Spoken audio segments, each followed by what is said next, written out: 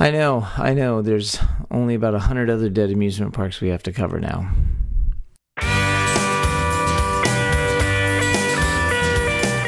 Howdy, you're listening to Come and Take It, a talk show about Texas by Texans, where three friends born and raised in the Lone Star State share our views on the history, culture, and just what it means to be Texan.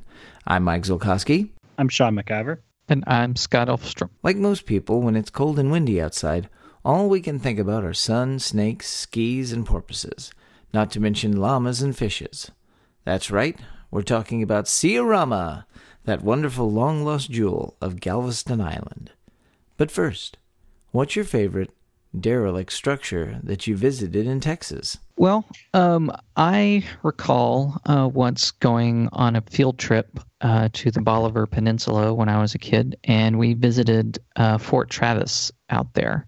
And I always thought that was cool because other than Battleship Texas, that was probably the first genuine World War II era fortification I'd ever seen up close.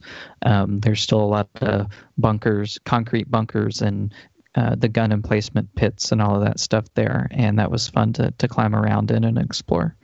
Very cool. Well, I've been to the Baker Hotel in Mineral Wells, although I hadn't gone very far into it. I told the story in our spooky Halloween episode about haunted buildings that I went there several times and as a kid, and one time peeked up through a staircase into the actual hotel proper and saw the weird, shadowy, dilapidated area of the hotel. But hopefully they will be able to get it repaired and fixed up. I doubt it, though. Spooky Baker Hotel. Big, creepy hotel in the middle of nowhere. Well, does the Alamo count? No. Because it belongs in a museum! No, it is a museum, Mike. I know it is a museum, but I just love Indiana Jones movies. Can you blame me? The other thing I was thinking about was there's from our Haunted Places episode, there's a abandoned hospital. Like, there's a super creepy abandoned hospital in South Texas, like not very far from the farm my mom grew up on. It's like that place is, the people say it's super haunted, and I'm like, no, thank you, no thanks. I don't need to go into your super haunted hospital. The pictures of it just look like you could just get tetanus walking into it. Oh, and it's like, very interesting. Take a picture. Let's move on. Yeah. Long before SeaWorld came to San Antonio, the premier venue for aquatic amazements in Texas was Galveston's own Sea-O-Rama. Touted at its opening in 1965 as the first location of its kind between the Atlantic and the Pacific coast, it was the only park in America to feature three distinct attractions: an oceanarium, an aquarium, and an amphitheater seating over 1,000 people for live animal shows. It also had the only porpoise show pool with glass panels along the side for people to observe, now common, and was the only marine park not on a coast to have a resident whale. Well, Galveston was already, as we've talked about in our previous episodes, Galveston was long a tourist hotspot on the Texas coast. A business consortium in the late 1950s decided it would also be a great place for an oceanarium. They purchased a massive amount of land on the west end of the island for just that purpose. Now, if you recall, looking at a map, Galveston runs basically southwest to northeast at an angle. After a raft of economic studies, the final site was chosen near the intersection of 91st Street and Seawall Boulevard. Ground was broken in April 1964, with construction starting less than a year later on a 38-acre site. The architect, Austinite Winifred O. Gustafson, was mostly known for churches, restaurants, schools, and some homes, as well as a few defense projects during World War II. The engineer for the facilities was none other than Kenneth E. Zimmerman, who also supervised the construction of the fabled Astrodome. The new venture was able to avoid a lot of the new park pitfalls with the assistance of experienced professionals who had worked at Marineland in Florida. The site on 91st Street was chosen not only for its accessibility to the greater Houston area, but especially for its proximity to natural saltwater and marine life. Its construction was greatly supported by the Galveston government and the community, as they were looking for ways to extend the appeal of the island past the summer beach season. Sia-Rama, while having outdoor attractions like the porpoise and whale shows and their ski show, was also home to an oceanarium that could be open to tourists year-round. Sia-Rama officially opened to the public on November 7, 1965, and had an estimated final cost of $2 million. 2,000 people attended that day, which was a much larger crowd than expected. They had to double their planned number of porpoise theater shows, as there was only seating for 1,000 at a time. The high price of admission that day, $2.25 for adults and $1.75 for students. A bargain at any price. Well, there were 2 live shows presented in the first year of operation. In addition to the porpoise show outdoors, there was an indoor show featuring over 50 species of the larger, more dangerous fish of the world. These included sharks, barracudas, and giant sea turtles. I guess that's the larger, not the more dangerous. Yeah. A diver descended into the 160,000-gallon seawater tank of the oceanarium several times a day to hand feed the fish while the narrator explained and educated. And that diver, his name was Chuck Norris. No. No. It has to be Chuck Norris. And he held his breath. Jump into a tank with sharks and barracudas to hand feed them, sir. The oceanarium building itself was circular. The oceanarium tank was in the center. The big saltwater tank was in the center. And there were 28 so-called jewel tanks lining the inner walls of the building, split between saltwater and freshwater. They contained a plethora of Texas game fish and other local species, as well as more exotic varieties from all over the world. Just about every known variety of fish was represented. Not every species, but every general type. You got catfish, redfish, drum. Over here, you got your croakers. Everything we just put a big net in the bay and just brought it indoors. Over its first 10 months of operation, Sia-Rama saw an impressive 200,000 people come through its doors. Over 9,000 of them were students of all ages, and the facility employed over 33 full-time workers. Within 2 years, oceanographers named Sia-Rama one of the best aquariums in the world. And the following years would see many shows and exhibits come and go as popularity, economics, and the fickle whims of tourism waxed and waned. The star attractions, of course, as they have been at SeaWorld for decades, were the whales of all types. And the first whale to live and work at Sia-Rama was Nemo the pilot whale. He was an orphan, and he came to Galveston from SeaWorld in San Diego and started his life in Texas, eating about 40 pounds of whipped cream a day. He also brought along his toy tractor tire and his fire hose. His shtick was going through the first day of school, complete with doing high jumps and playing baseball. In 1968, Nemo was joined at the park by Mamuk the killer whale, who lived at Sia-Rama for 6 years until his death in 1974. At the height of his time at Sia-Rama, Mamuk starred in his own Texas-style radio. At the height of his time at Sia-Rama, Mamuk starred in his own Texas-style rodeo titled The Last Roundup.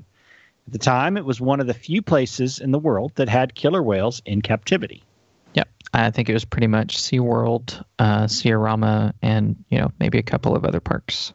Now, the Marine World Review Porpoise Show was always the central attraction at Sia-Rama, with multiple shows every day. Porpoise and dolphin shows are everywhere now, but in the 1960s, there were still relatively few places you could see it. They performed all the good tricks like high jumping, tandem pole jumping, firefighting, and even playing baseball. It was a popular theme with the whale shows at the time. While it started with just porpoises, over time they added other animals to the routine, including sea lions, penguins, and pilot whales. There was a 1968 Christmas show which took viewers around the world to celebrate different traditions of the holiday. By the end of the 1970s, they'd begun referring to the animals as dolphins rather than porpoises, and the show got renamed the Disco Dolphin Review. Can only imagine the music that they played during that show. I like to think that it would be Miko's remix of the Star Wars theme. You never know. You never know. It was a different time, kids. Truly a different and awful time. Around 1980 or 81, the Sia-Rama Dolphin stage got redesigned and updated from its multicolored graphic theme to one that celebrated Texas. The show got renamed to A Salute to Texas, and the Dolphins did high-flying pinwheels and tailwalks, among other trips, to music that evoked the history and culture of the Lone Star State. A tiny tear is rolling down my cheek right now thinking about this. In 1986, they rotated two shows, The Sights and Sounds of Galveston and Dolphin Dimensions. According to author Tim Gould, the best dolphin show in the park's history was in 1989 called Dolphins, Myths and Legends. The first part of the show was what everyone had come to expect, with narrator-led demonstrations of dolphin jumps and tricks, with the trainers on the side of the tank guiding them. But in the second half, the narrator fell silent, and the trainers entered the water, swimming in choreographed dances with their animals. The big finale was two dolphins pushing a trainer by their feet to the bottom of the tank, and then turning around and pushing the trainer back to the top and high and in the air. There were many other animal attractions that were added and removed over the years, including a sea lion pool, an alligator show, a snake show, and a petting zoo. Now, various other land animal acts were tested, and some lasted longer than the others, like a bear show and presumably copying the Aquariana Springs feature, a pig show. Aquarina Springs. Yeah. Well, there were actually two different variations on the pig at Sia-Rama. Okay. This is referring to a land pig. A land pig show, not a sea pig show. Yes. Okay, well, I'll give them that. We'll talk about Aquarina Springs. We'll talk about Aquarina Springs later. There was one particularly popular act called the Noah's Ark Show, which ran from 1972 to 1976. It featured a trainer as Noah and Fat Albert the elephant seal as his helper. I don't remember that part of Genesis, but we'll go with that. He tried to organize all the other animals to get them into the ark. They had a kangaroo, a monkey, several pigs, and even exotic birds doing tricks on a floating stage in the ski lagoon when it wasn't summer. And it was actually part of that show on the floating stage where they had a swimming pig for a short amount of time. But not Ralph the swimming pig. No, that pig was famous. Yeah, that's your Ralph's pig I never heard of, Scott. Story. Now, speaking of the ski lagoon, one of the most popular attractions outside of the dolphin show was the Sia-Rama Ski Show that started in 1969 and ran for 20 years. Performed on a 4-acre man-made lake daily during the summer and on weekends in the spring and fall, the ski show featured high school and college students. Their tricks included barefoot skiing, jumping, and crisscrossing off of ramps, and the classic human pyramid formations, among others. Visitors to the 1,500-seat ski stadium thrilled to their shenanigans following many different themes throughout the years. The first show in 1969 told the story of famous Texas pirate Jean Lafitte, who once had his home on Galveston Island. Well, it told a story about Lafitte. Told a story about Lafitte. Well, it told a story about Lafitte as he and his men were shipwrecked and on an island inhabited by mermaids, which are not real.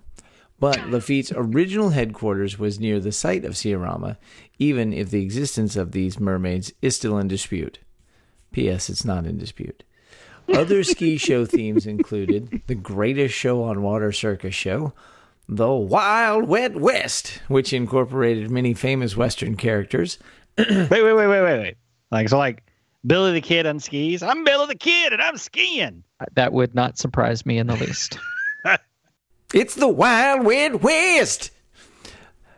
It also had things like Surfing to the Sounds of the 60s, which was performed in 1982. So this was a little before Cocktail, and the Beach Boys had their real renaissance. And also Smash, which was an homage to the MASH TV show, because that's what kids want to see. Finally, they just threw up their hands, and the last theme in 1989 was simply Hillbilly. I think the theme director of the ski show watched a lot of television. It could be. It's the wildest show on earth. By the end of the 1980s, the illustrious history of Ciarama was coming to a close. 1988 saw the official opening of SeaWorld in San Antonio. Dum, dum, dum. Competition down the street, down the road. The end of I-10. It had become more and more difficult for Ciarama to keep all the animals fed, as the massive tonnage of herring alone required to feed the porpoises and dolphins was in short supply. I guess there was a run on herring at the time. 1989 saw several setbacks, including the death of 2 dolphin calves and a Pacific black whale they had just acquired the year before. Attendance continued to decline after the opening of SeaWorld, and the facilities at Ciarama had started to show major signs of deterioration. Citing rising costs and low attendance, the owners put the park up for sale. The final shows were performed on January 14, 1990. The animals were sold off to various other parks and research facilities, but the property itself lingered on. The original plan was to turn it into a research and educational site. Once the last of the animals had finally been moved out, some of the buildings and tanks were used by local educational programs, but soon the site was just left to decay. For more than 15 years, the formerly vibrant Ciarama was left to time and the elements. The last vestiges were finally torn down in 2006. After Hurricane Ike hit Galveston in 2008, the old Ciarama site was actually used as a debris collection area. They collected debris from all over the island and piled it up there until it could be sorted and removed to landfills as necessary. Today, if you look hard enough, you can find the barest evidence that Ciarama was ever there. The old entrance road, maybe. The ski lake appears to still be there, but it's not much to look at. In the end, what we have is what Ciarama was really good at: creating memories. I just want to say that a lot of the research for this show came from a great book that I found that was published by a former Ciarama employee. His name is Tim Gould, and it's called simply Ciarama Marine World. It's available on Amazon in both physical and Kindle editions, and it's mostly just a great collection of memories and a catalog of different attractions and the history of Ciarama. So a lot of great photos that he's collected over the years. And in addition to the book, you can also see his collection, most of it, I think, if not all of it, online at his website that he compiled. That's at ciarama.com. And we'll be sure to link that in the show notes. So yeah, Ciarama. Way before there was ever a SeaWorld that I knew about or visited, there was Ciarama just down the road in Galveston. I could probably, I don't know how many times that I went. I know for sure that I went once because I remember seeing stuff there. But I could have gone many more times. I know I've been went with the school on a field trip once. Saw the snake and bird show. That was fun. They didn't bring them all out at the same time. I think that would have been a conflict there. But and of course the dolphin show. Probably sometime in the early '80s is when I went. But yeah, it was a really cool place. See, I wish I'd known that this had been there. I wasn't even, we didn't go to Galveston. We didn't head down there. But man, that sounds like a fun, awesome show. And I'm crazy for ski shows. What's really funny to me is I went to Tim's website, the Ciarama. I was looking at some of the pictures, and it's funny. While I never went to amusement parks, I do have vivid memories of seeing pieces of Jaws 3D as a child. I don't know why. But you go back and watch that with a very young Dennis Quaid, and you're like, oh, that's what the pictures look like. They look like what the futuristic SeaWorld in that movie looks like to me. Minus the shark stuff. And that was one thing that always stuck with me, even visiting as a kid, was the way the buildings looked. It was a very distinctive architecture and shape to things. It was like that all concrete, as you said, sort of futuristic architecture. It kind of reminds me a lot of the buildings that you'll see at Epcot Center in Florida. Just kind of got those angles, those sharp and smooth concrete angles. I don't know. It sticks with you. It's a very unique shape. Well, and the kind of the spoked wheel shape of the main Ciarama building is very evocative of the Zimmermans that designed the Astrodome. So Yep. it has a lot of the same features. When we talked about this earlier, I didn't have a memory of going there, but then when you sent us links to the pictures, I remember going and seeing that when I was really a young kid when we had a trip to Galveston. So I'm pretty sure we went there. Probably some of it's conflated with Moody Gardens, which is on the other side of the island, or the first time we went to SeaWorld, which would be probably in 89, 90. But I distinctly remember that shape of that entrance and the shape of the amphitheater with the dolphins show. So as a young kid, so yeah, definitely went there, but not the memories that you guys and your family seem to have. What's this about? What's this about a llama? Oh, yeah. One of the great stories that my wife and her family like to tell is when they went to Ciarama once, there was the petting zoo they had there where they had deer and they had llamas. And apparently one of the llamas tried to eat my wife's hair when she was a child. And so to her family, it will always be known as Cialama. See, I would love to have like like a vintage windbreaker, or like there's some weird old like patches, and like I was looking around, like there's a bunch of like old patches and t-shirts and some of the old like logos and stuff. I would love to have some of that vintage gear.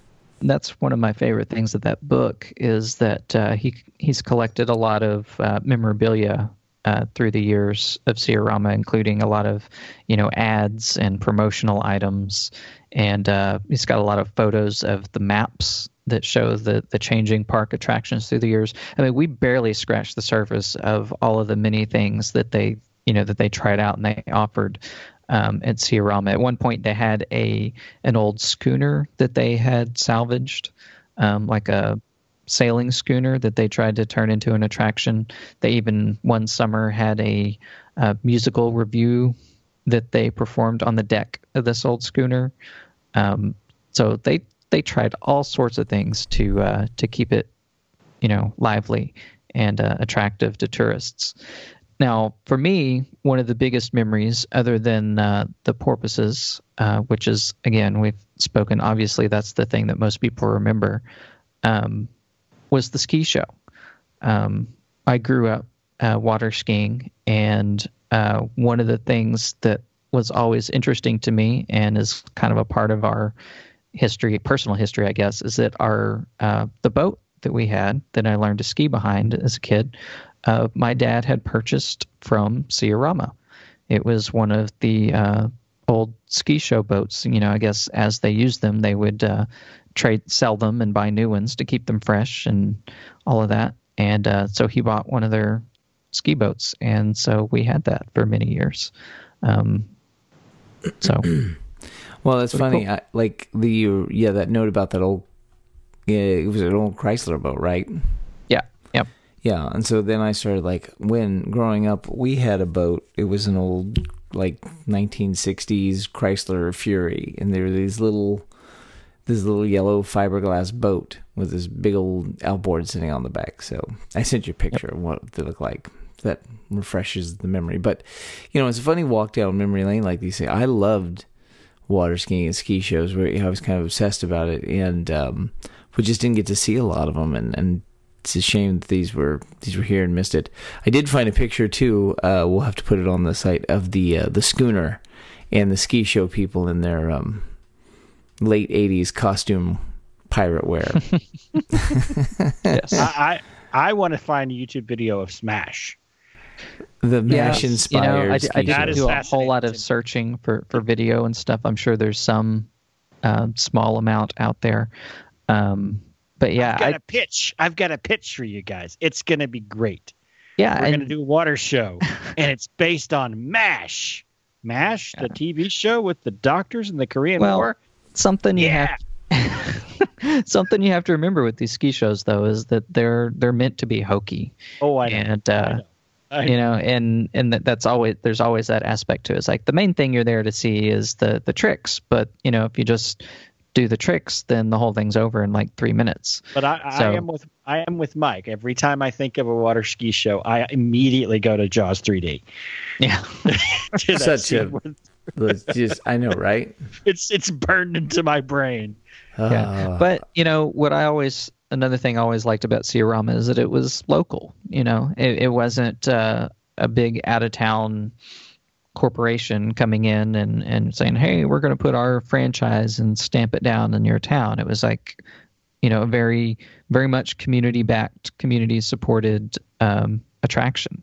And, the truth is that it probably was going to decline and fade away, regardless of whether SeaWorld came to Texas. But yeah, because Galveston was fading away in a lot of ways, unfortunately, at the time. Yeah, but that was a down period. That was a down period for Galveston in general.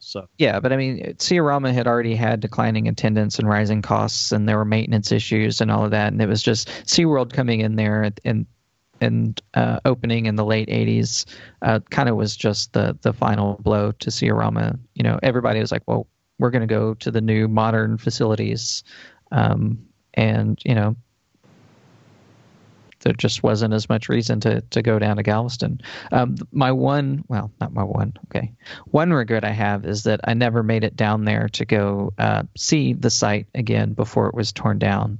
There is a site that I'll try to remember to link in the show notes of someone had gone in there in the early 2000s before it was torn down and taken a bunch of urban explorer type photos of the old facilities, and it's just really kind of one of those dead mall sort of things where it's like, here's this old derelict building with all the guts ripped out, and it's just the empty shell, and it's just kind of interesting to see it in that light. Yeah, well, I think you hit on a good point, is that it was local. It was something that was organic and homegrown, and in a lot of ways from the same time period. Six Flags was the same way. It was uniquely. Six Flags was uniquely Texas. It was homegrown. It was home supported and home built before it became a major corporation. And so I think the Sia-Rama, they both kind of arose at the same time.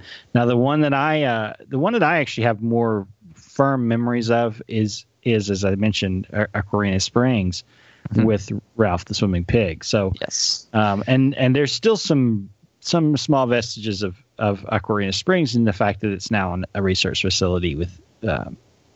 That can still be visited. So that's more of a footprint for that than sadly than for Sia-Rama. Yep, I think if you go to where I think Sia-Rama was, I had trouble finding. It looks like there's address. It looks like there's if you go to Google Maps, you can kind of see where Seawall Boulevard and like 90th and 89th Street are. So if you keep going a little bit, there's the Galveston Go-Kart and Fun Center. It looks like there's a big like earth depression behind it in a big circular pattern. So that may be where like the main building was, possibly. I don't know. I think that's the right general area. Yeah. The ski lake is still there apparently. So that's kind of what I followed to find it on the map. So if you're going to fire up Google Maps and look for it, go to 89th or 91st Street and Seawall Boulevard in Galveston, and maybe you can find it. It's not far from the airport. No. So Sia-Rama. Again, I recommend you check out that book, Sia-Rama Marine World by Tim Gould. He's got a lot of really great stories in there, a lot more details than we can cover on our show. We could just read the whole thing to you, but you'd get a lot more out of it looking at it yourself.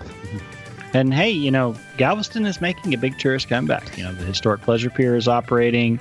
You've got Schlitterbahn and Moody Gardens on the other side of the island. So, and then in the very near future, there's going to be the major development in Texas City, just on the inside of the bridge. So, hey. Get in now. Get your vacation home on Galveston now. There you go. All right. Fun times at Texas Past. I know. There's only about 100 other dead amusement parks we have to cover now. But Ciarama, great job, Tim. That wraps things up for today. You can find notes and links from today's show at brainstable.com. We'd love to hear from you, so like and share us on Facebook, follow the show on Twitter at Texas Podcast, or go to brainstable.com and leave some feedback.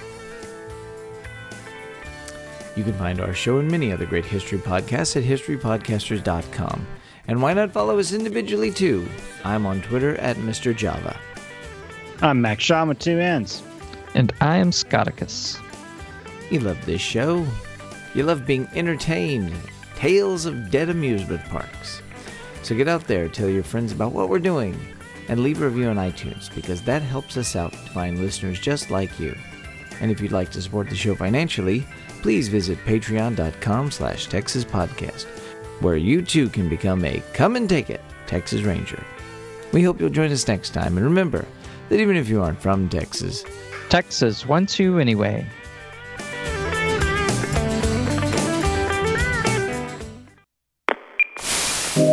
Thank you.